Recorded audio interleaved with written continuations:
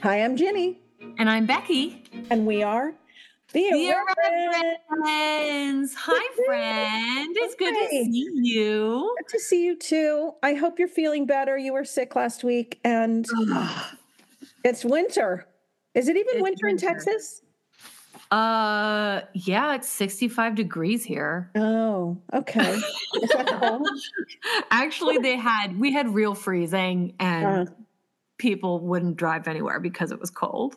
Well, we had, Becky, one Friday, we had like 7 inches of snow that day. We weren't supposed to get that much, but it snowed all day. We had like 7 inches of snow.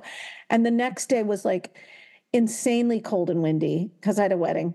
The following Friday, so 1 week later, it was 79 degrees. No. I'm not kidding. Yeah. So we're having all the weather. All the weather, all at once. Yeah. So we find ourselves almost at Lent, if you can believe it, because Lent is super early. And this is I don't know, what is it? What Sunday after Epiphany? The 5th. 5th. But it's this fabulous, but long reading from Isaiah. It's so great. This. Do you want to read it? Sure, let's go. The reading is from Isaiah 40, 21 to 31. Have you not known? Have you not heard? Has it not been told you from the beginning? Have you not understood from the foundations of the earth? It is he who sits above the circle of the earth, and its inhabitants are like grasshoppers, who stretch out like the heavens like a curtain and spread them like a tent to live in, who brings princes to naught and makes the rulers of the earth as nothing. Scarcely are they planted, scarcely sown, scarcely has their stem taken root in the earth when he blows upon them and they wither, and the tempest carries them off like stubble. To whom then will you compare me, or who is my equal, says the Holy One. Lift up your eyes on high and see, who created these? He who brings out their hosts and numbers them, calling them all by name, because he is great in strength, mighty in power, and not one is missing. Why do you say, O Jacob, and speak, O Israel? My way is hidden from the Lord, and my right is disregarded by my God. Have you not known? Have you not heard? The Lord is the everlasting God, the creator of the ends of the earth. He does not faint or grow weary. His understanding is unsearchable. He gives power to the faint and strengthens the powerless. Even youths will faint and be weary, and the young will fall exhausted. But those who wait for the Lord shall renew their strength. They shall mount up with wings like eagles. They shall run and not be weary. They shall walk and not faint. The word of the Lord. Thanks be to God. Where do we start with this beautiful poem? Oh my gosh. Well, for Isaiah. So I'm a grasshopper, so what do I know? So what do I know? Right? Like actually, if you're lucky, you're a grasshopper. I think that the kids are the grasshoppers, right? Because I'm also stubble. I'm something that was planted and scarcely sown, and my stem didn't take root, and I'm off like stubble. I'm all of those things. I'm just anyway. Where do we start with figuring out whose voice is talking? Oh, I thought about that too. Yeah. Right? Like, who is this? And I think the way that I read it, it was the prophet, right? Like, have actually saying these things and asking these questions, right? Have you not heard? Have you not known? Yeah. Has it not been told you from the beginning? Like, they're trying to they're placing whatever the garbage is that's going on right now in Isaiah 40, so it's probably the Babylonian exile, right? They're putting it in context of their beginning and their story. So I got a little confused but I'm sure you're right. When I started thinking about this was when we got down to whom then will you compare me? or who is my equal? And I was like, wait, I thought Isaiah was speaking. And then I I saw thought, yeah, the Holy One. And then, but then sometimes some of the Psalms especially do go back and forth between who is speaking. But I think you're right. I think this is Isaiah who is asking people, didn't you see this coming? Didn't you know, God is so great. And when you don't follow God's ways, like you will be like stubble. If you don't take root in the earth, you will wither. Like, what are you being fed by? What is, and when he blows upon them, because the winds do come, they wither. And the tempest, like reminds me a little bit of the parable of the sower, because the wind and the tempests do come, but how well rooted you are and what you're rooted in matter about whether you can stay and grow and produce fruit. And this is like, you guys were scarcely sown, and you were fresh seeds, and the tempest came and you weren't in the ground. You were immature. You weren't in the ground, and you got carried off. Well, the thing that really strikes me reading it just now is that's the beginning of the poem, right? It's talking about this transience, this like God is so huge and peoples are so small. But then it goes on and it says, he who brings out their host and numbers them, calling them all by name. So are we grasshoppers, or are we known by name? Is every angel known by name? Is every, like... I mean, I think it's who do you have eyes to see? Like, what do you? So this is the line that gets repeated. Have you not known? Have you not heard? A repeated motif throughout the Bible is having eyes to see and ears to hear.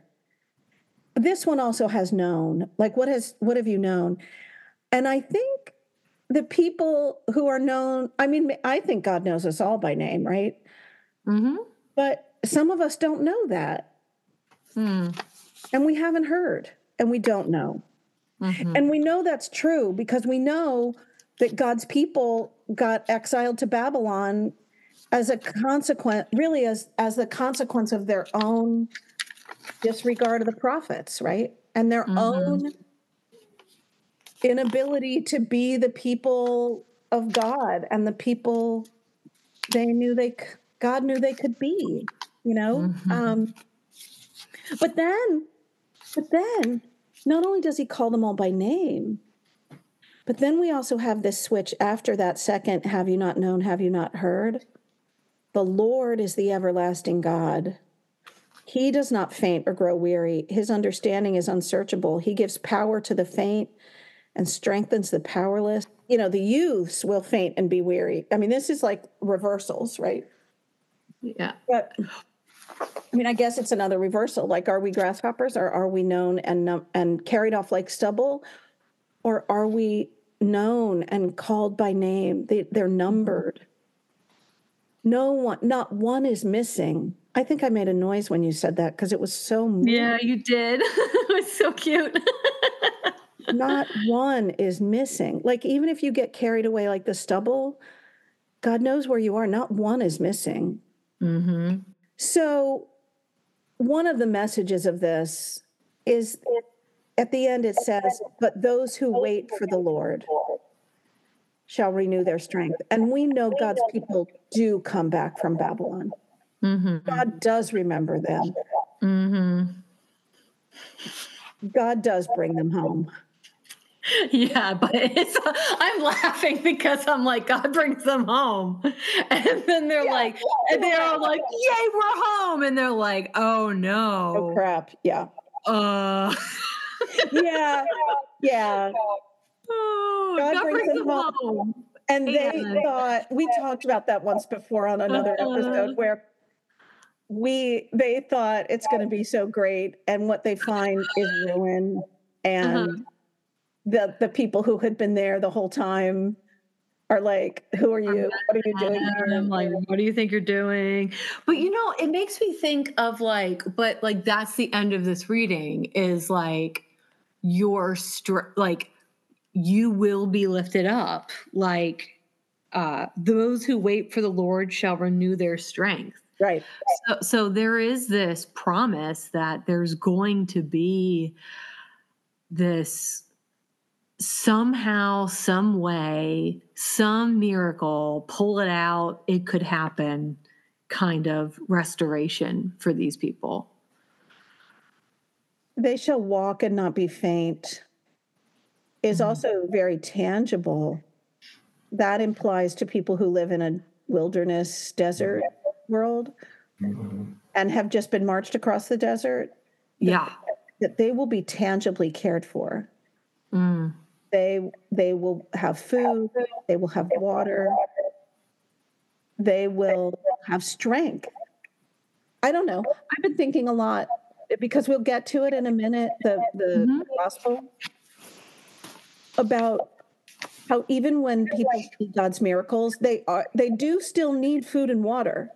Like their bodily needs for safety and food and water are very tangibly real. And so I think when I first heard that, when you read it, I'm thinking more metaphorically, they shall walk and not be faint. But when we just got there again, I was like, yeah, no. I think to a desert people who have either just been exiled to Babylon or are on the way, this actually means a tangible promise of food and water and safety and rest. Too. So anyway, that strikes me this time too. It's not just metaphorical. Yeah. A miracle will come, and at some time you will have strength and you will have freedom and you will be able to walk. Because wings like eagles implies a freedom too.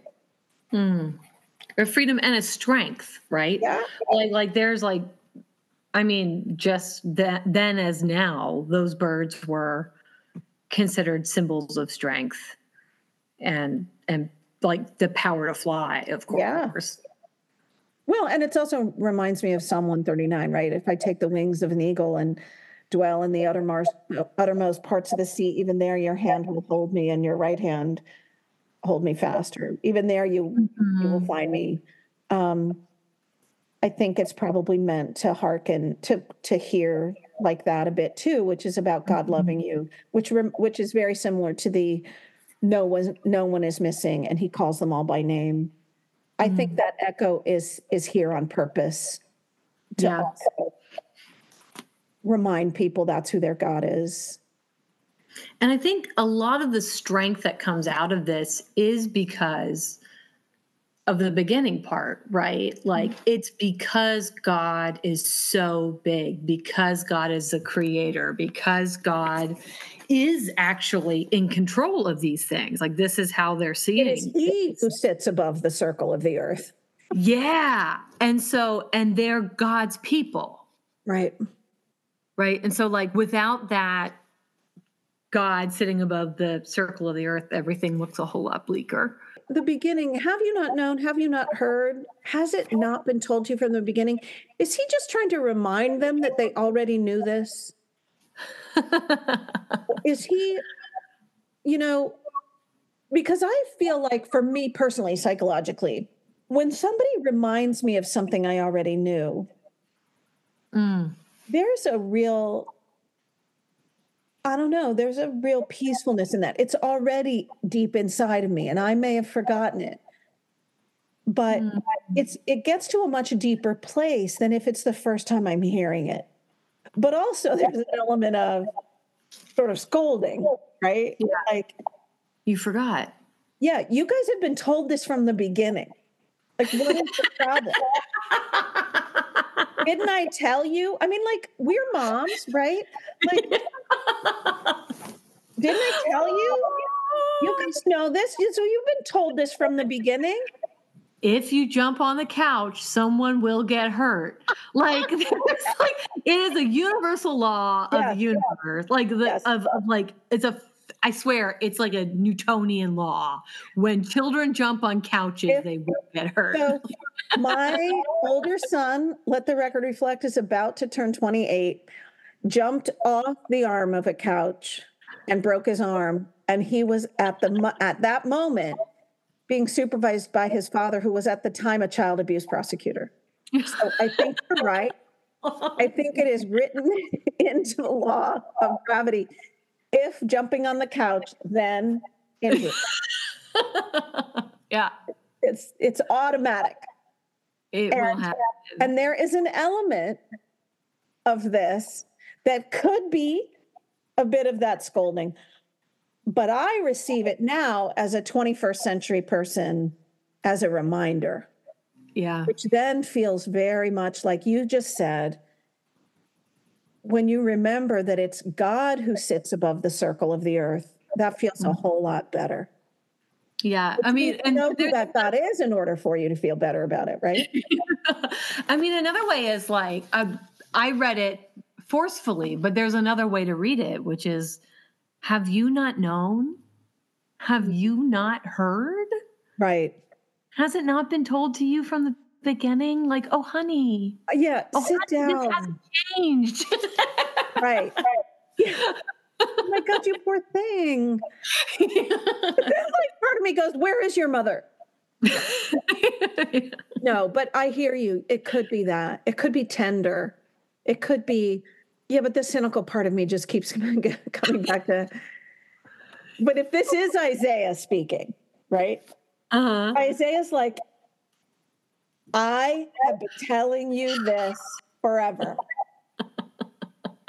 This is Deutero Isaiah. So this is like School of Isaiah, people in the exile 150 years after Yeah, Isaiah.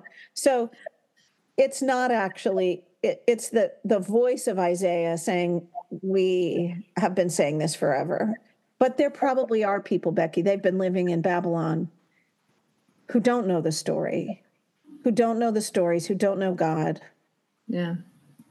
I mean, part of it is like, so if we widen it up though, and we think not just Isaiah, like, have you not heard? Have you not known? Like, that's the story of Abraham and Sarah. That's the story of Joseph and his brothers, saving the known world and his brothers. Like, it's not just like this crisis. It's actually God giving the people what they need in the wilderness. It's God remembering. It's God working through, like with Joseph and his brothers, it's God working through all of the crap in the world, like the tempest and the winds, for God's purposes. So Joseph gets sold into slavery rather than being killed by his brothers.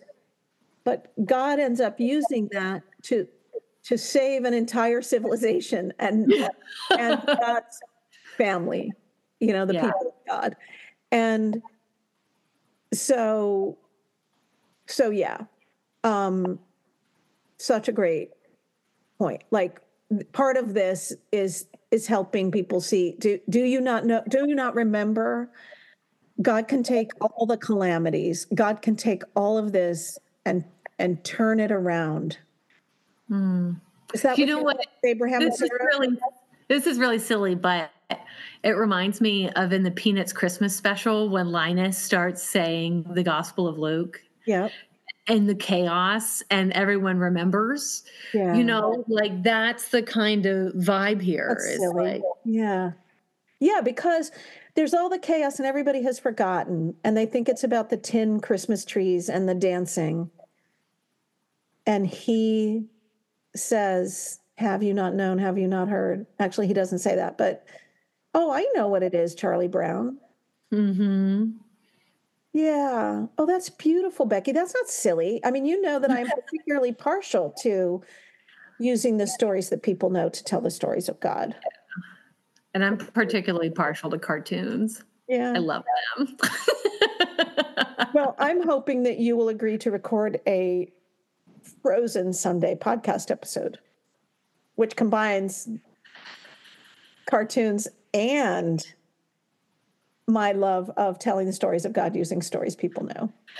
And let it be stated for the record, as a mother of a child who went as Elsa 4 times in a row for Halloween, I got you, girl. Well, so anything else we want to say about Isaiah before we move to the gospel? I think I'm ready for the gospel. All right. So the gospel is Mark 1:29-39. After Jesus and his disciples left the synagogue, they entered the house of Simon and Andrew with James and John.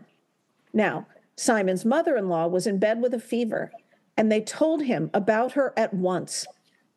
He came and took her by the hand and lifted her up.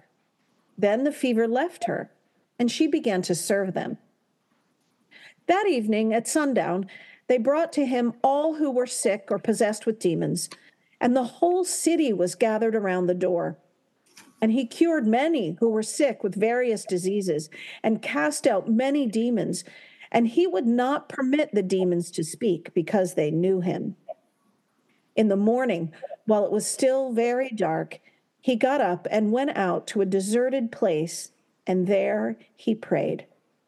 And Simon and his companions hunted for him. When they found him, they said to him, "Everyone is searching for you."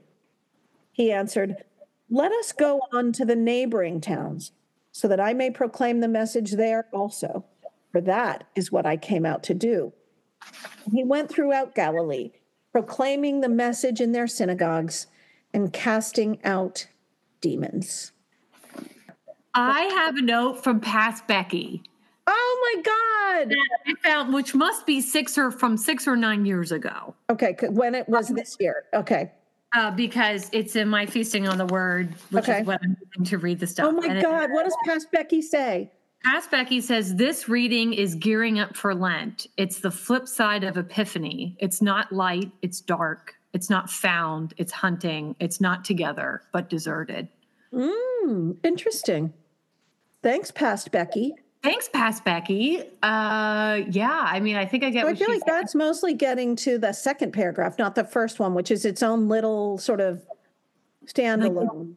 They go hunting, and I Yeah. like they hound him, like hunting, like they're searching for him is not the right word. It's like Yeah. tracking him down. Yeah, it's as I understand it, the Greek word does imply searching for prey, stalking, like stalking a prey. So this, again, cynical Ginny. Now, I don't have a note from past Ginny who wasn't exhausted and cynical. But cynical Ginny feels very much this struggle of struggling to have compassion, finding it, but struggling to have compassion and not just being completely and utterly frustrated with those who literally would suck the life out of Jesus if they could. Because before this, he has healed the demon guy in the synagogue. And he taught them as someone with authority. And they want that. And they want the healings. And they bring everybody to him. I mean, he can't even go in. Well, we can talk about the mother-in-law thing too. But they bring to him all who are sick. And I get it. If someone you love is sick or seems to be possessed by a demon, which could be something that we might call today epilepsy or addiction or mental illness, psychosis of some kind, or maybe it's a demon, because in the other one, the demon seemed to know him. Who knows? You would desperately do anything you could. But I also feel very much like they are also not really interested in being transformed. They are just hungry. And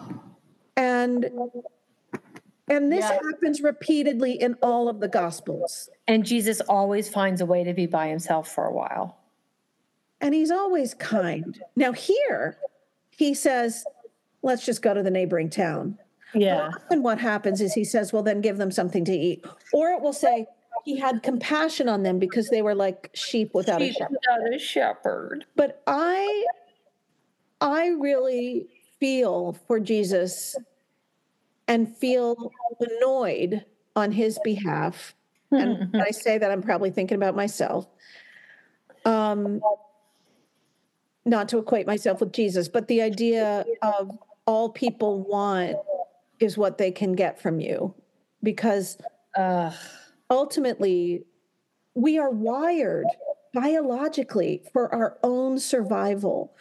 Or we might extend that out to include our family and our extended family. And breaking out of that to include the common good, to include the neighbor, much less our enemies, to even just give Jesus some space instead of hunting him. This just hurt. This is like cynical, tired Ginny. But I can sometimes have compassion because I get it. If you're a parent and your child is sick, oh my gosh, or you're a woman with the issue of blood, you're faint and weary, and somebody comes along who seems to be able to do something about it, you're going to come right onto that. But God didn't make Jesus a healer, just a healer. Jesus is something so much more than that. And people want to put him in the healing and feeding box. Yeah. He's like a food truck with a healing station on the end. That's like yeah. I mean, and then also exorcisms, which are in a way their own healings. Yes, absolutely. Like the acts of power, and it's showing like just who's boss. And for once, it's the good guy who's the boss. And isn't that great? I mean, yeah, it is a really important healing. And we know from our modern life, those kinds of ailments have always been super difficult. And remember, even in one of the Gospels, the disciples come back and they say, we even had a hard time with this. And Jesus says, oh yeah, those kinds are very hard. But healing is important. I don't mean to minimize it. And being hungry, you can't do anything. All you think about is how hungry you are. Right. That's right. I get it. But also what's apparent is that Jesus is so much more. And all people really want is for him to stay in the feeding and healing business. And frankly, if I'm honest, I sort of want that too. I'm not sure how open I ever am to like really want to be completely and utterly transformed into someone else. It's like Jesus says, leave your people. And I didn't leave my people. I was married and had children before I became a priest. Okay, so anyway, there's my cynical part. What do you think? What comes to you when we read this? Except, okay, so past Becky has this contrasting with Epiphany. Yeah, like we're moving into Lent, which is a different kind of space, right? He's foreshadowing that he's going to go out in the wilderness during Lent. No one hunts for him there, by the way. Isn't that interesting? No. Except Satan. Satan's right there. Hey. Hey, I know how hungry you are. You can't think of anything else. Yeah. Oh, yeah. Okay. So past Becky had her observations. What about 2024 Becky? Maybe I should have saved this for Lectio, but I mean, on some level, like, good on the disciples for hunting for him. How many of us actually hunt for Jesus? Ooh. Like, so like, even if like our, like, the disciples, whatever their intention was, right, whatever it was, which I don't think was purely self-giving, right? Like they're you just mean like selfish. Oh no. Oh, yeah. It's like, a mix of selfish and self-giving. Yeah, exactly. For the disciples, it's about the ministry, and it's also about them. Yep. But they're hunting Jesus, and so the result is they're hunting Jesus, and they find him, right, and then he keeps going with them, right. So looked at a different way, have I been hunting for Jesus? Or have I been like, oh, where'd Jesus go? Oh no. Like, He was supposed to show up again today, wasn't he? yeah, I don't know why he's Coming not back? here. Isn't he coming back to Peter's house? Maybe Peter's mother-in-law can make us some breakfast. Right. Oh my God. Yeah, because now she's not sick anymore. Hey, That's I heard so a great reading about that, which really made me feel better. What? So, one way we can read Simon's mother-in-law, like it's so frustrating to have her be healed just to wait on the men, right? Like it's almost like the whole reason she got healed is to do that. But the reading for a different way of looking at it is saying like Peter's mother-in-law was healed. And she's so happy and energized. She gets up and She gets up and does it. gratitude. But like that's Jesus is a servant leader. Jesus washes the feet of his disciples. Jesus is like in some ways she's better at emulating Jesus than the disciples are. Because she's serving. Because she's serving, because she understands that like this is not just about That's her. a good point. So I was thinking about, I mean, again, I can't help but think of it as they did it because they wanted somebody to make dinner. But also, if your mother-in-law is sick with a fever, they don't have antibiotics. They don't know if she's going to live, right? Fevers are much scarier then. When you twist it a bit, when you go in, not as cynical, Ginny, you can see that maybe they told him, maybe the whole reason they came was because they were worried about Simon's mother-in-law, about Peter's mother-in-law, that she has a fever and they're afraid. And then maybe she is so grateful that she can't help but respond with what she has to give, which is... I can't help but imagine like she's got big mom energy and Jesus is like the age of Peter and her kids. So like I'm like imagining her being like, oh honey, sit down. Right. Sit down. You've been on your feet all day. Like let's get something that'll but get also, but and so for the sons of thunder and Simon and Peter, Simon and Andrew, they haven't really seen any miracles except the demon. She actually felt it in her body. Like he lifted her up. Gosh. She has got a different relationship with Jesus. He touched her and lifted her up and she was healed. She must be a bit like that woman with the issue of blood who felt power drain out of him. She must have felt something and he lifted her up. And he didn't push her down, to serve. He lifted her up and then she serves. So he came and took her by the hand and lifted her up. Then the fever left her. Yes. And she began to serve when them. She's been lifted up. And I always look at that. I don't have the Greek in front of me, but I'm always like, is that the word for resurrection? Because it often is. The lifting up. The lifting up, yes. Like the rising, the raising up is often the same word that you use for like Jesus rising from the dead. So it implies something, if that is the same word. Which is also like her being like him, right? Yep. If she serves, she's a servant leader, and also she's dead and gets resurrected and gets lifted up. So also, this is like getting into a little fanficky kind of stuff, but like that must have been really useful for Jesus to have a good relationship with Simon's mother-in-law. Why? Because he was taking Simon. Sure. And all these other guys to go be hobos. Like they're not working. Like they're being provided for by the women, right? Yeah, he's got to have good relationships with the moms or the wives. Or the wives and the wives, right? Like, what is going on here? So anyway, so that's just my like, oh, good play, Jesus. Well, let's now that we're like less you were never cynical, Becky, Oh, that's not true. but let's do at least not during the podcast today.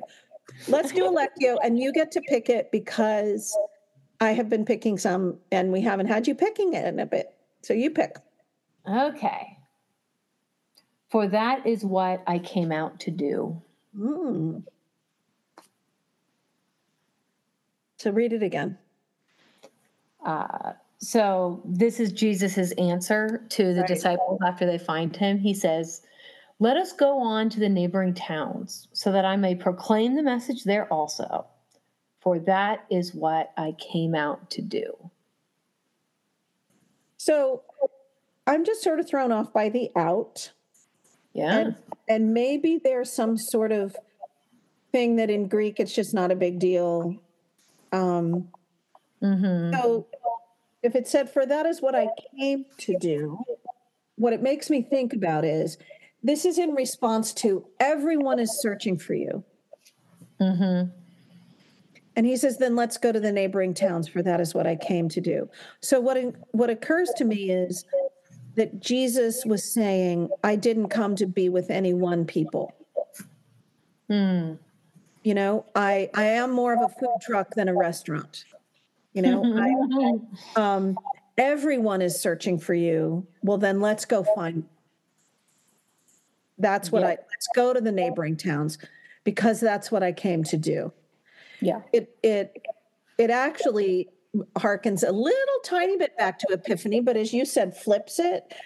Part of the message of Epiphany is the entire world coming to Jesus, right? Like the message is for the entire world. These people from the East who are not Jewish, they see, have you not seen, have you not heard? And they're like, oh, yes, we have, and we're on our way, right? This is Jesus going out beyond just the little village. And maybe when they said everyone is looking for you, Jesus took them literally, you know? Yeah, is that the royal we? Like, like everyone's looking for you. Like, you know, Right, all right, then let's go to Asia. Yeah. What do you think about?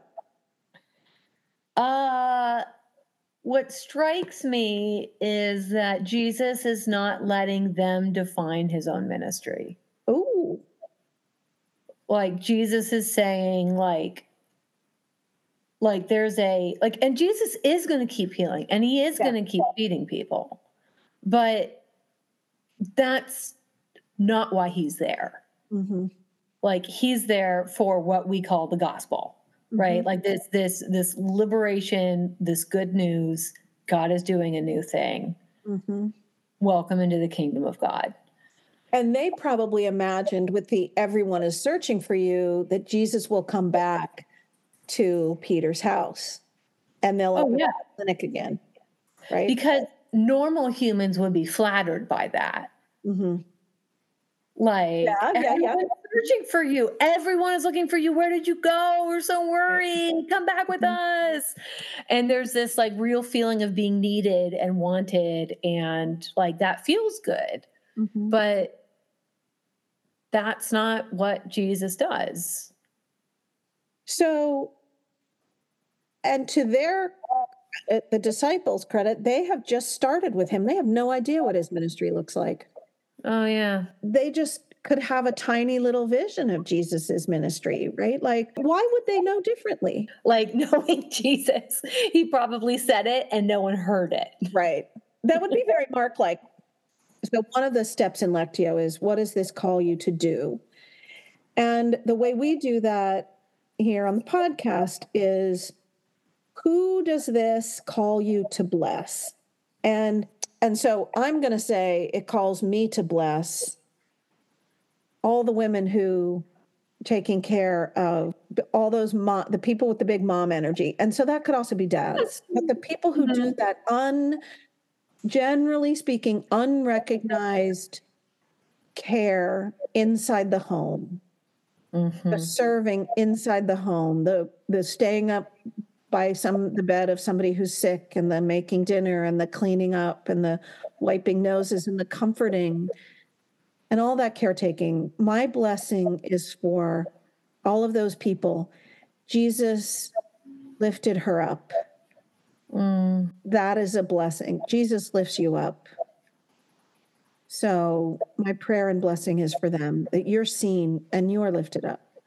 What's your blessing, Becky? My blessing's on the ministry we're doing. Like, not just the ministry we're called to do, but the ministry that is happening, that we're doing, that we're like actually doing, like just to say, like, we are called to the next village. And also there's something about saying, like, they did heal those people. They did feed those people. Like, and now we're moving out. And this is true for people in their lay ministries too, right? Like, oh yeah, it's not just eventually what you're called to in their big scheme of things. It's also on the metro ride on your way to work. It's everything. What are you doing right this minute? And Jesus's full ministry is not about healing Peter's mom from fever, but it was also that. Mm-hmm. Like, I want to bless the people who are doing the ministry on their way. Oh, that's beautiful, because I feel like I'm always on the way. Thank you. Well, thank you, Becky, for being a fabulous co-host as usual, and we appreciate it. And we'll see you next week. See you next week. We'll find a time. It'll be fabulous. Yeah. Okay, so thanks everybody for listening. We love having you with us as part of this conversation. Help other people know about us, and we'll see you next week. So bye. Bye, friends.